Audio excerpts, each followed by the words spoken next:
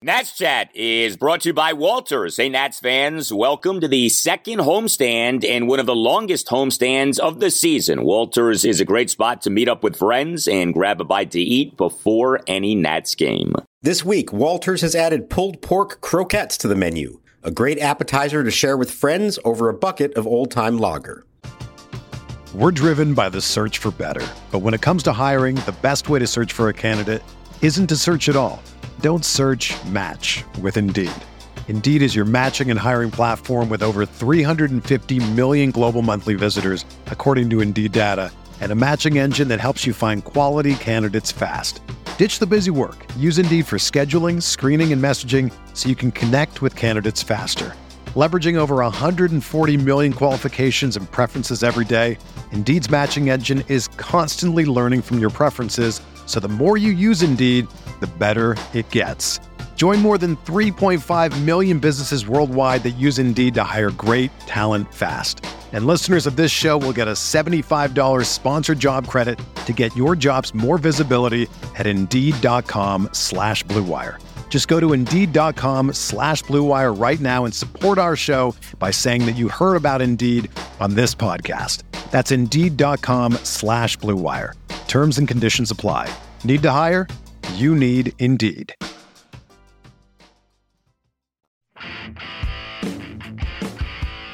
Next offering is another fastball missed low to the inside, and the count is 2 balls and no strikes. Now, time called. Wow. Man, Lucius Fox started to come off the field toward the dugout and apparently not feeling well right now on the field is, well, there's no other way to say it, getting sick on the field just to the right of the pitcher's mound. Now the pitch swung on in high in the air to right center field deep. Thomas back at the warning track of the wall looking up, and this ball is gone. Goodbye. Jock Peterson turns around a 96-mile-an-hour fastball, and the Giants immediately on the board. Here's the pitch. Swing a long drive right field. Peterson's got another one. Get out the tape measure. That one is long gone. Jock Peterson with his 5th homer of the season, his 2nd today, gives the Giants a 6-3 lead. Espino sets in the 0-2, swinging a line drive up the middle, a base hit center field. 2 more runs batted in. It is now a 6-run top of the 9th for the Giants. It's San Francisco 12 and Washington 3. And welcome to Nats Chat for Monday, April 25th, 2022, along with Nationals insider Mark Zuckerman of MASNsports.com. I'm Al Galdi, host of the Al Galdi podcast. Well, not to gross everyone out, but what Lucius Fox did on the infield in the top of the first inning on Sunday afternoon actually ended up being like the perfect metaphor for the Nats weekend. The Nats got swept, got victimized in a 3-game series against the San Francisco Giants at Nationals Park. The Nats in the series got outscored 24-6, including a 12-3 loss on Sunday afternoon. Nats now have lost 5 consecutive games. Nats this season now are 6-12. Nats this season have the 2nd worst run differential in the majors at -38. But yeah, 4 pitches into the game on Sunday afternoon. I mean, think about this. 4 pitches. We had the Nats starting third baseman, Lucius Fox, having left the game due to having thrown up on the field.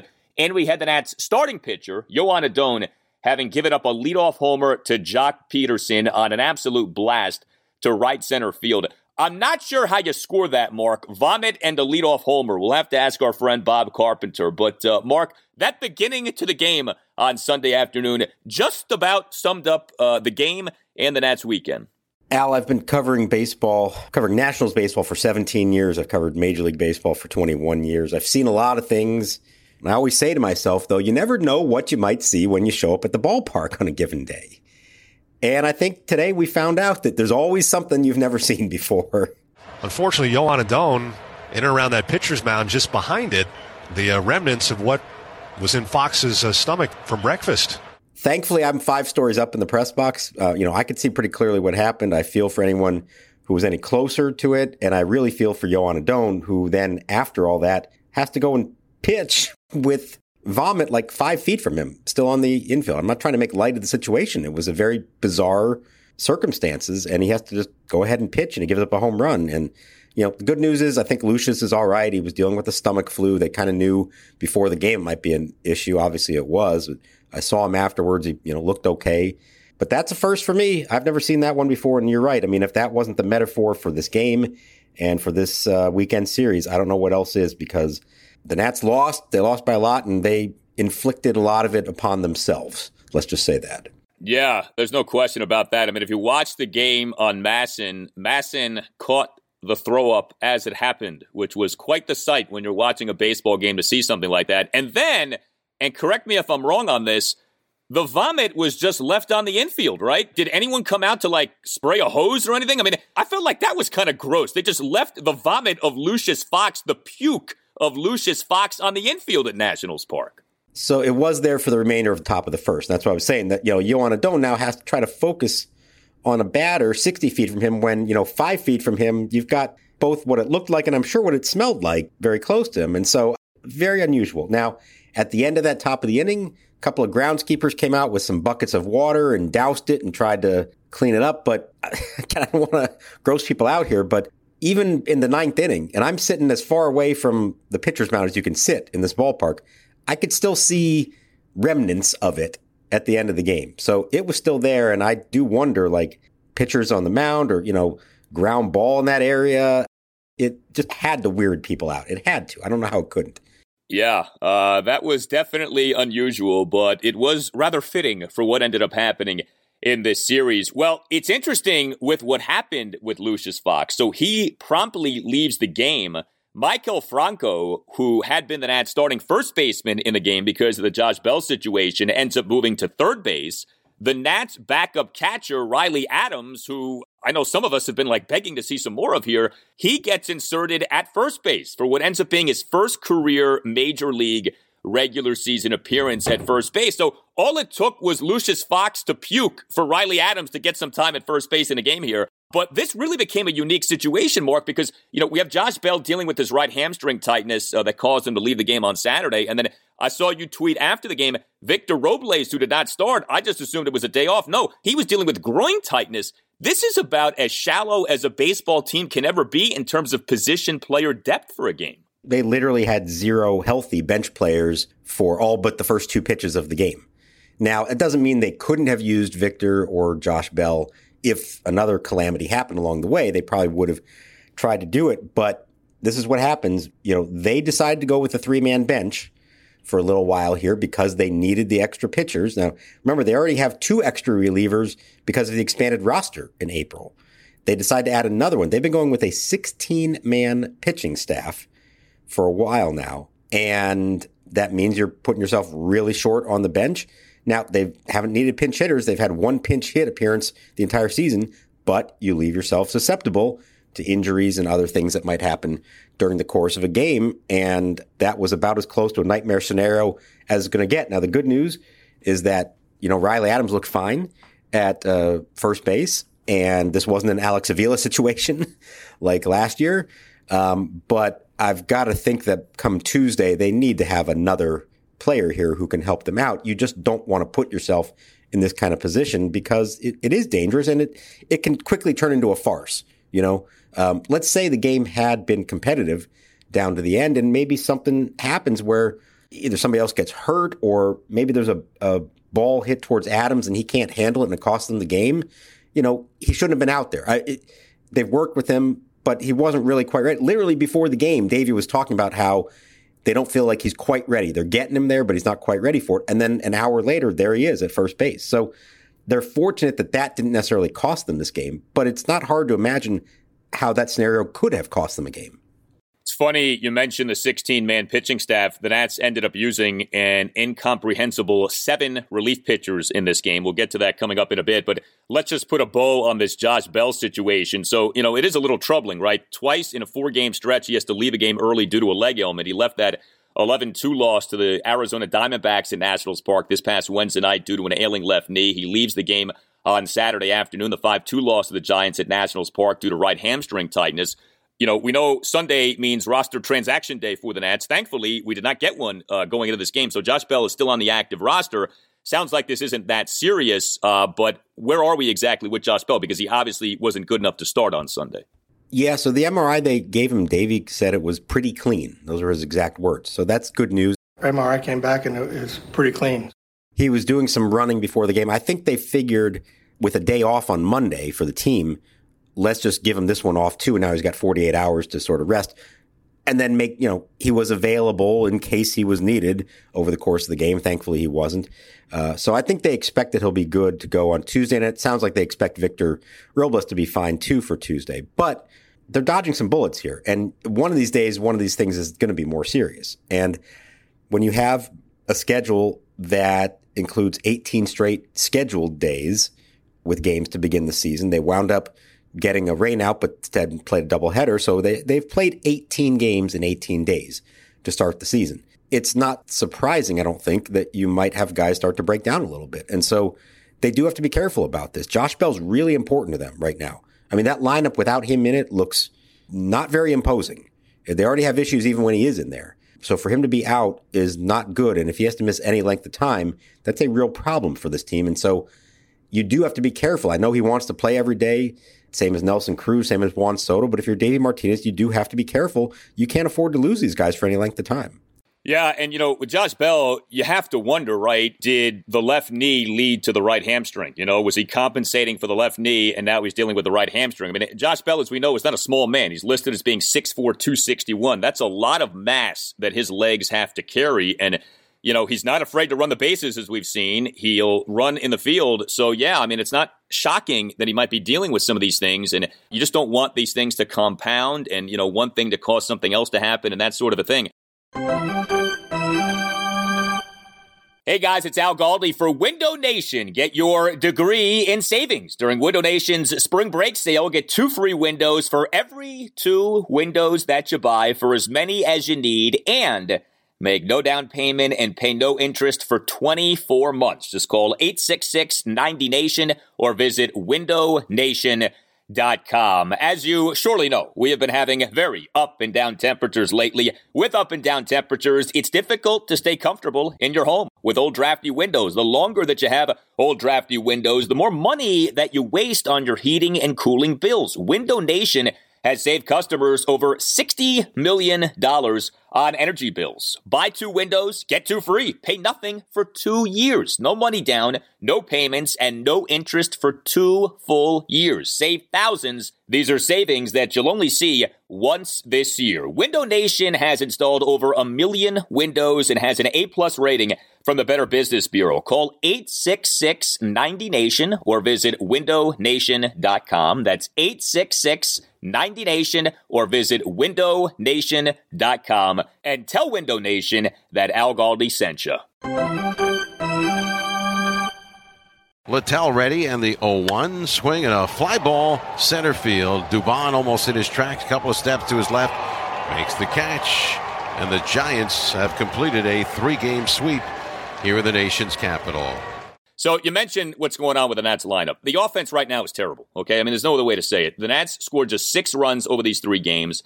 The Nats, 18 games into their season, have a team OPS of just 610. Your best hitter this season, Josh Bell, didn't play on Sunday. Your second best hitter this season, Juan Soto, I don't know if slump is the right word here, but he's not been great here lately. Juan Soto had a bad series, 2 for 12 with a double and a single. He drew no walks in the series. When's the last time we had a series in which Juan Soto didn't draw a single walk? He has not done well with runners in scoring position so far. I mean, the sample size is small, so I'm not going to go crazy over this, but if it feels like Soto hasn't come through in the clutch so far this season, that's because he largely hasn't.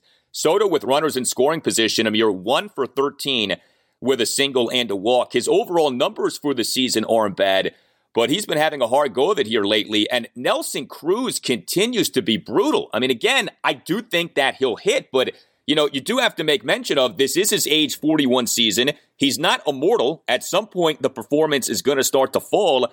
Could it be that that's happening this season? We'll see. But Cruz in this series, 0 for 10 with 2 walks. He now on the season is batting 169. He has a 260 on base. He's slugging 262. This is tough, man. They got to get Cruz going. Soto, again, I don't want to make too big of a deal out of this, but Soto has not been at his best here lately, and the result has been a mostly punchless Nats offense here.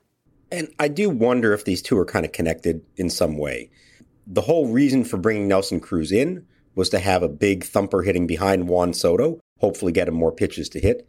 Well, if he's struggling and teams aren't fearing him, then they aren't going to pitch Soto quite the same way. And Juan himself might be putting more pressure on himself. If he doesn't have faith in the guy behind him, he might think that he has to be the one to carry the whole lineup. And so now it sort of builds on itself. And I wonder if there's a little bit of that going on. Like you said, for him not to have drawn a walk in the series, that's remarkable. Now, the Giants have a very good pitching staff, but you can't tell me that they were so confident in facing Juan Soto that they were willing to throw everything over the plate to him. He had to be chasing something along the way, and that's probably a sign of pressing. And, we've seen it from him a few times over the course of his career. It's not, this isn't the first time for that. You would hope that he eventually, fairly soon realizes there's nothing he can do about what the other guys are doing in the lineup. He has to remain patient.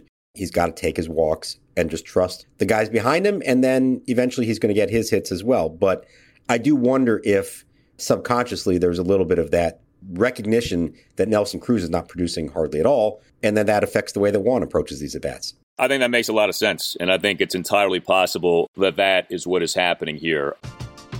We're driven by the search for better, but when it comes to hiring, the best way to search for a candidate isn't to search at all. Don't search, match with Indeed. Indeed is your matching and hiring platform with over 350 million global monthly visitors, according to Indeed data, and a matching engine that helps you find quality candidates fast. Ditch the busy work. Use Indeed for scheduling, screening, and messaging so you can connect with candidates faster. Leveraging over 140 million qualifications and preferences every day, Indeed's matching engine is constantly learning from your preferences, so the more you use Indeed, the better it gets. Join more than 3.5 million businesses worldwide that use Indeed to hire great talent fast. And listeners of this show will get a $75 sponsored job credit to get your jobs more visibility at Indeed.com/Blue Wire. Just go to Indeed.com/Blue Wire right now and support our show by saying that you heard about Indeed on this podcast. That's Indeed.com/Blue Wire. Terms and conditions apply. Need to hire? You need Indeed. Sick of being upsold at gyms? My guy, you're currently a base member? For $90 more, I can upgrade you to our Shred membership. For $130 more, you'll be a Swole member. And for just $300 more, you'll reach Sweat Platinum. At Planet Fitness, you'll get energy without the upsell. Never pushy, always free fitness training and equipment for every workout. It's fitness that fits your budget. Join Planet Fitness for just $1 down and $10 a month. Cancel anytime. Deal ends Friday, May 10th. See Home Club for details. I want to ask you about Alcides Escobar. He is killing the Nats right now, okay? And why they won't just call up Luis Garcia from AAA Rochester, I don't understand. I know that he's not a polished product. I know that there are nits to pick, but good God, man, okay? Like, how much more of the Alcides Escobar experience do we need to see here? He was the Nats starting shortstop in every game in this series. He went 0 for 11. He's batting 132 on the year, 207 on base, 151 slugging percentage, and we had another one of these miscommunications on Sunday between Escobar and Maikel Franco. I don't get why this keeps happening. 3-2 pitch, swung on, chopped the ground left side. Franco and Escobar collide, and no one can make a play.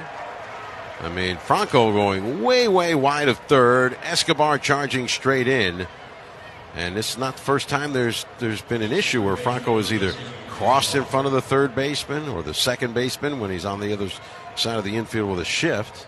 In a Giants 2-run second, Yohan Adon gives up a leadoff full count single to Thairo Estrada on a bouncer on which Franco and Escobar have some kind of a miscommunication. I'm not sure whose fault that truly is, but they end up colliding into each other. This is like a bad news bears kind of a thing happening.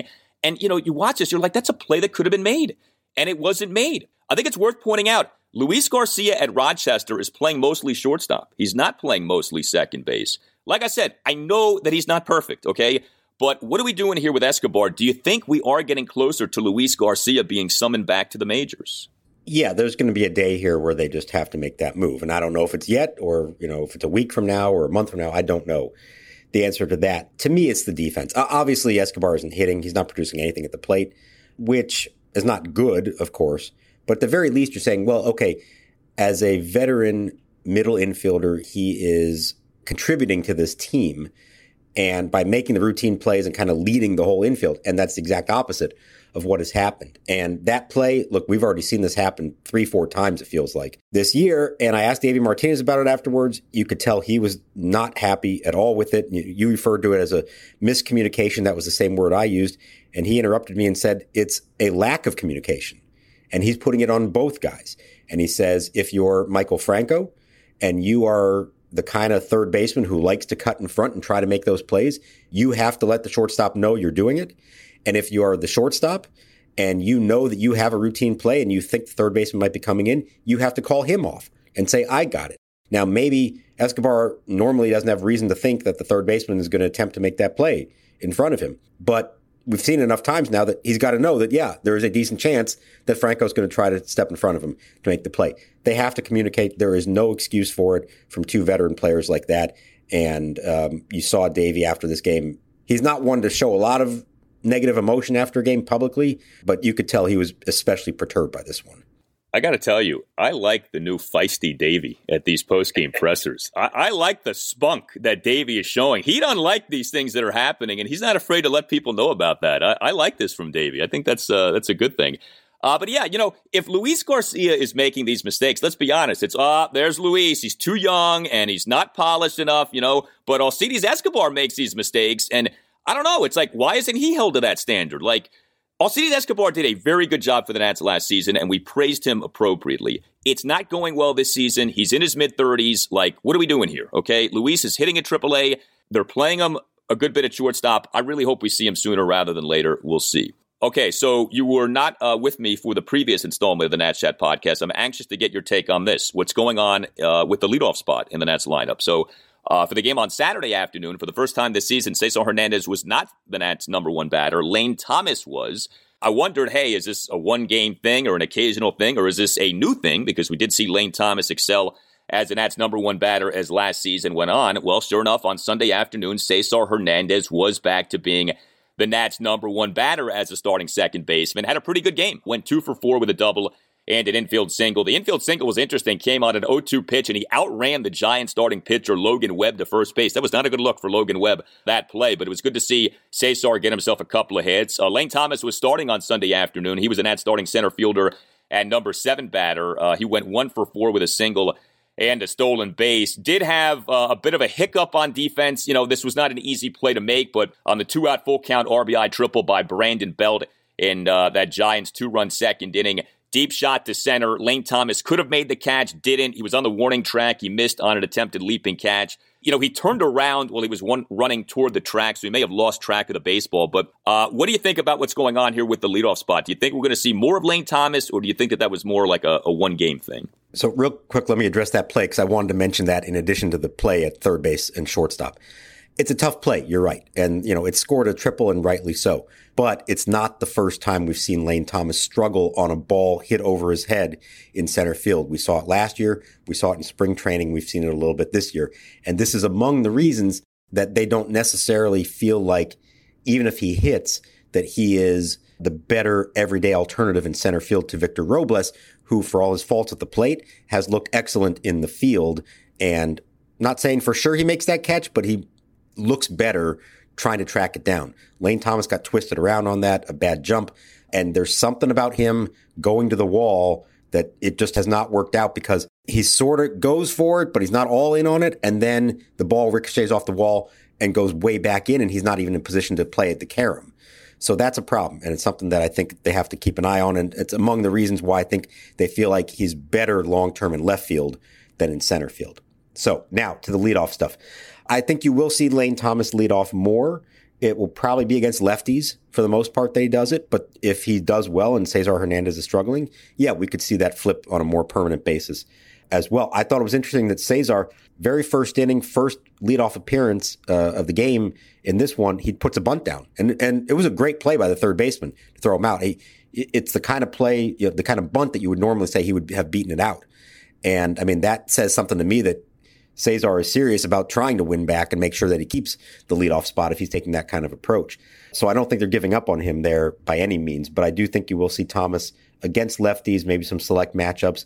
And then eventually you just figure out who's doing better, who's getting on base better, who sets up the rest of the lineup better. And I know you don't love this kind of stuff, but if you do one lineup on a given day and they score 7-8 runs, you're probably going to start seeing that more because that's just the way baseball people are. That's the way Davey is. We know that. That's the way Davey operates. I do want to highlight a couple of offensive positives for the Nats on Sunday afternoon. Yadiel Hernandez was the Nats starting left fielder and number 5 batter, 2 for 4 with a 2-run homer and an RBI single. Yadiel only has 36 plate appearances this season, but he's batting .333, .361 on base, .485 slugging. So he has hit. He's one of the few Nats who you could say legitimately has hit this season, although again, the sample size is small. And Keibert Ruiz had a good game on Sunday afternoon. Starting catcher and number 4 batter, which tells you all you need to know about who was available on Sunday, because Ruiz has not had a good season so far hitting, but he was a cleanup batter. But he went 2 for 3 with a double, an infield single, and he got hit by a pitch. So at least those guys did that. But man, this offense right now is not doing well. And, we don't have the weather to blame anymore. I mean, this was a beautiful weather weekend in Nationals Park, and the Nats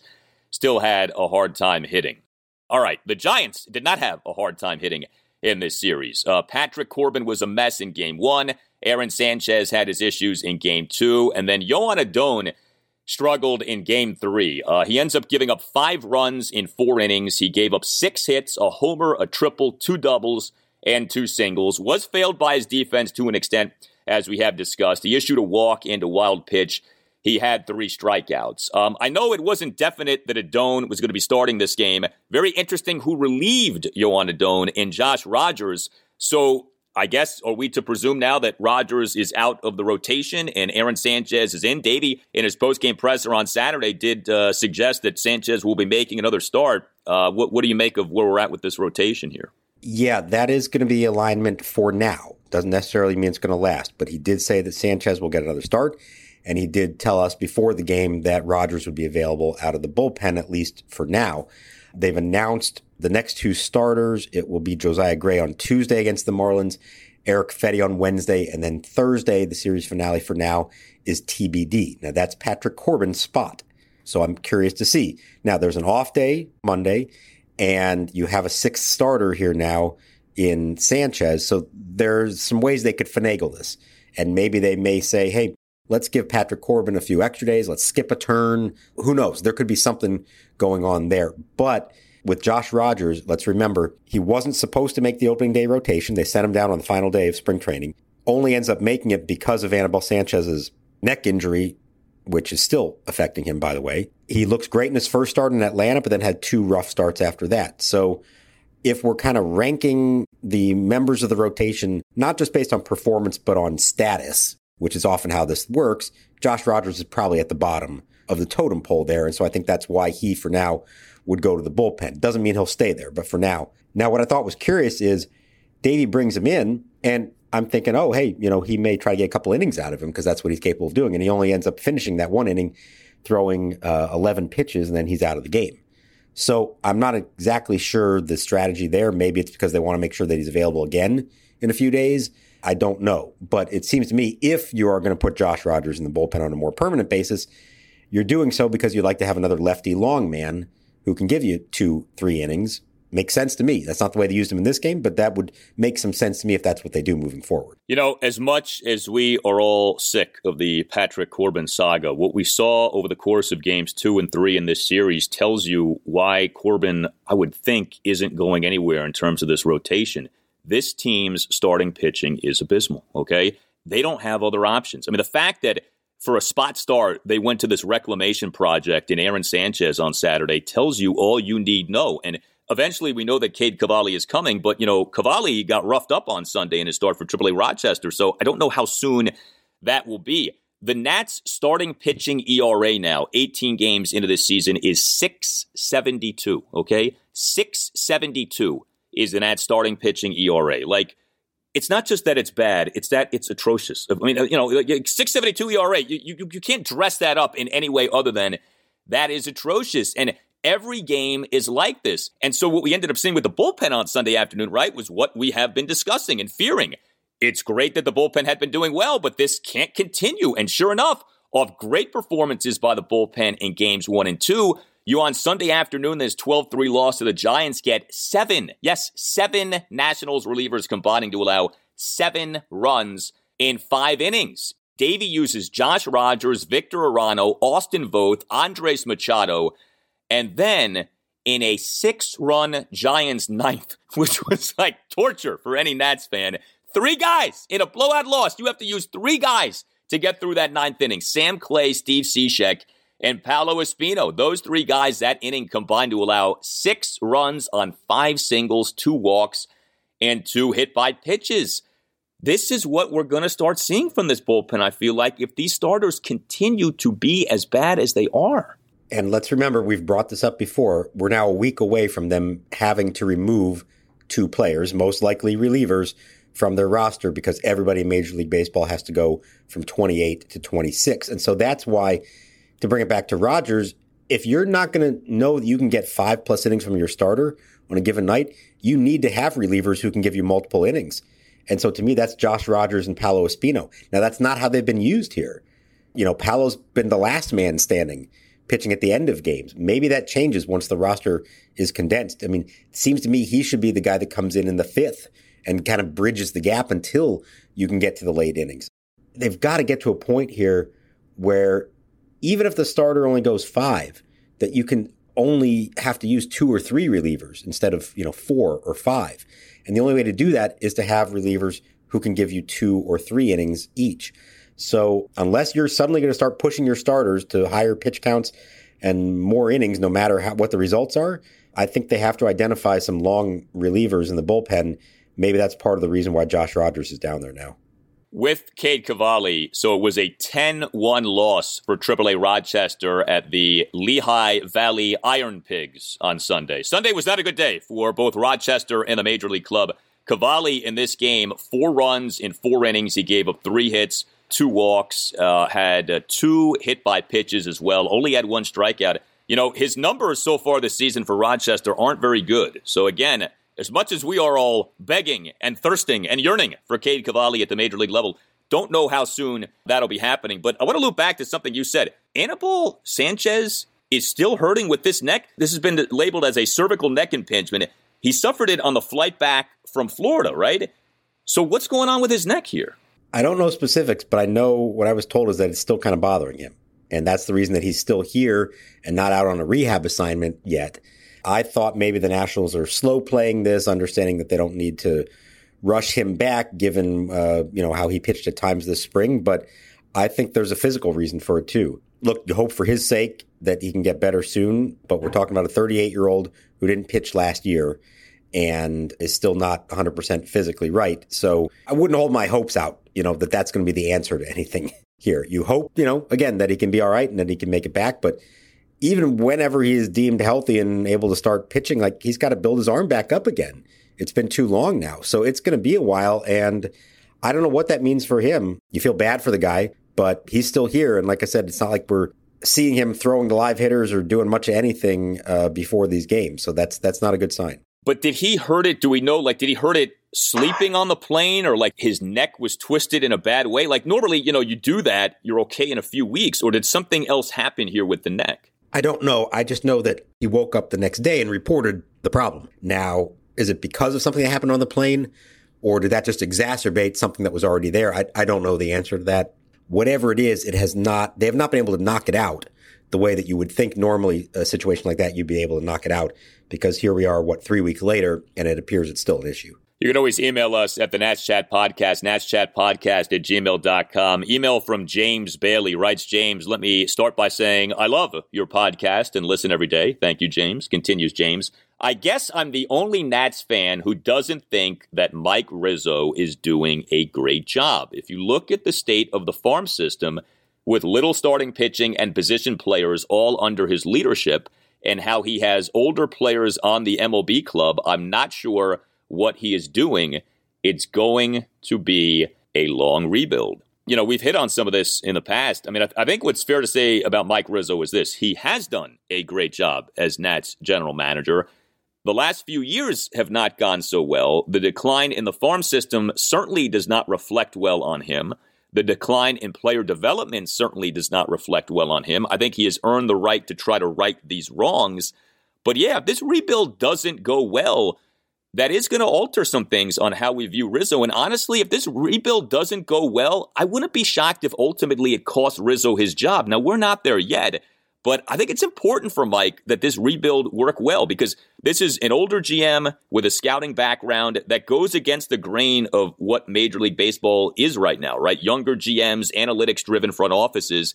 And so the ownership thing looms over all of this too. So who knows what the new ownership, if we get new ownership, will think. But when we talk about lack of organizational pitching depth, lack of options from the farm system, I mean, that does not reflect well on Rizzo. Yeah, I think as we've brought up, look at their draft track record over the last 7-8 years. It's not good. And that's both first round picks who have either been busts or been hurt, but it's also not a lot of diamonds in the rough. You know, not a lot of second, third, fourth, fifth round picks that are developing into much. They've had very little drafted and developed talent. They've had better luck in Latin America, and that has helped offset some of it. They've obviously done well at times in free agency, and he's done well with trades. I think the major league work that Mike Rizzo has done is among the best in baseball. And I've said for a long time, the reason that that franchise turned from what it was in 2008, 2009 into the franchise that won a World Series in 2019, Mike Rizzo is as responsible for that, more responsible for that than anybody else. But along the way, they did not do a good enough job of restocking their system and putting themselves in a position to be able to sustain success once those players from the championship teams were either getting older or moving on or just not as good anymore. And so, yeah, it starts at the top, of course. We saw them do some overhauling of their player development system the offseason. I was a little surprised there wasn't more overhauling of the scouting department, particularly as it pertains to the draft, because that's been a big problem area for them. And as we've said, they like to point out that, they've been drafting in the 20s most of these years, not in the top 10 until finally last year with Brady House. And now this year they're going to have the 5th pick. And yes, that's all true. But, there are some other teams that consistently draft in the 20s and still find big-time players. And that's the Dodgers and the Cardinals in particular, who every year have winning records and they're picking towards the end of the first round. And you can look through their history. They have gotten really good major league players late in the first round and second, third, fourth, all that. So I do think it's fair to scrutinize all of this. I don't think that makes Mike Rizzo a bad GM in the grand scheme of things. But I do think it reflects on the people he's had working for him in scouting and in player development. And the fact that it didn't take until now when they finally stripped it all down and started over before they made any kind of real significant changes to that program. Yeah, I also wonder about this too with the changes in the front office this past offseason. There were, I guess, some new hires, but there also was a lot of shuffling around of people as opposed to bringing in new people, fresh ideas. And I wonder if that's going to prove to have been a mistake. Maybe what they needed were new sets of eyes and not just the same people in new positions. We'll see. I mean, we'll give this a shot. Like I said, Rizzo, I think, has earned the right to try to fix this, but this is a situation over which he has presided. And I do think that his job could be in jeopardy if this rebuild doesn't go well, because, the Nats are not in a good position. Their farm system is still in the bottom third of Major League Baseball if you look at the rankings. And as we're seeing so far this season, the team is having major issues. And you're playing a lot of older guys, too, which is another thing. It's one thing if the Alcides Escobars and Cesar Hernandezes and Michael Francos and Anibal Sanchezes and Aaron Sanchezes play well, or some of them do well, and you can turn those guys into trade pieces. If all these guys struggle and you're 6-12 with a bad run differential and you have a bunch of older guys with whom you're losing at the major league level, it's what are we doing here, So we'll see. 18 games into the season. We'll see. Only other point I'll make here, and I brought it up before, I was even talking about this with somebody earlier today. I've sort of made comparisons to this team to the 2010 team, and that's where I think this team is in its rebuilding process compared to back then. Go look at the 2010 roster. There were a few guys on that team who did lay the foundation and were part of the team that then won a division title in 2012. But a lot of the guys from the team that did win 2 years later were not on the team already by 2010. They were either still to be acquired or still in the minor leagues. So as frustrating as it might be this year to see who they're putting out there, that doesn't necessarily mean that we're looking at the team we're going to see 2 years from now. It could be very different by then. Oh, yeah. Oh, I think there's a really good chance a lot of these guys are gonzo within the next 2 years. It's certainly feeling like that. And you know what's also interesting, too? So you've suffered this 3-game sweep to the Giants, right? So the Giants had that great run, 3 World Series championships in 5 years. Then they got old, and things looked really bad for a while. But they have been able to turn some things around. Now, they've done it with new people, right? Farhan Zaidi running baseball operations and Gabe Kapler now as the manager. But you can go from being old and bad to being good again. And it's happened with the Giants, and hopefully it happens with the Nats sooner rather than later. You tell us what you think. You can hit us up on Twitter at Nats_chat. You can email the podcast, natschatpodcast@gmail.com, including if you'd like to become a sponsor of the Nats Chat Podcast. Email Tim Shovers about that. Again, the address is natschatpodcast@gmail.com. We want to announce something special regarding the Nats Chat Podcast. Starting this week, we are partnering with the Blue Wire Podcast Network. This doesn't really change anything for you, the Nats Chat Podcast listener, but we did want to share that news. Blue Wire is one of the premier podcasting networks out there. My podcast, the Al Galdi Podcast, has been with Blue Wire for more than a year. We've had a great relationship, so it just, creates some new opportunities for the podcast. Wanted to share the news. Like I said, this doesn't really impact you, the listener, at all. Just want to share the good news with you regarding the Nats Chat Podcast. You can get yourself a Nats Chat Podcast t-shirt by going to natschatpodcast.square.site. All Nationals radio highlights on Nats Chat are courtesy of 106.7 The Fan. For Mark Zuckerman, I'm Al Galdi, and we'll talk to you next time on the Nats Chat Podcast.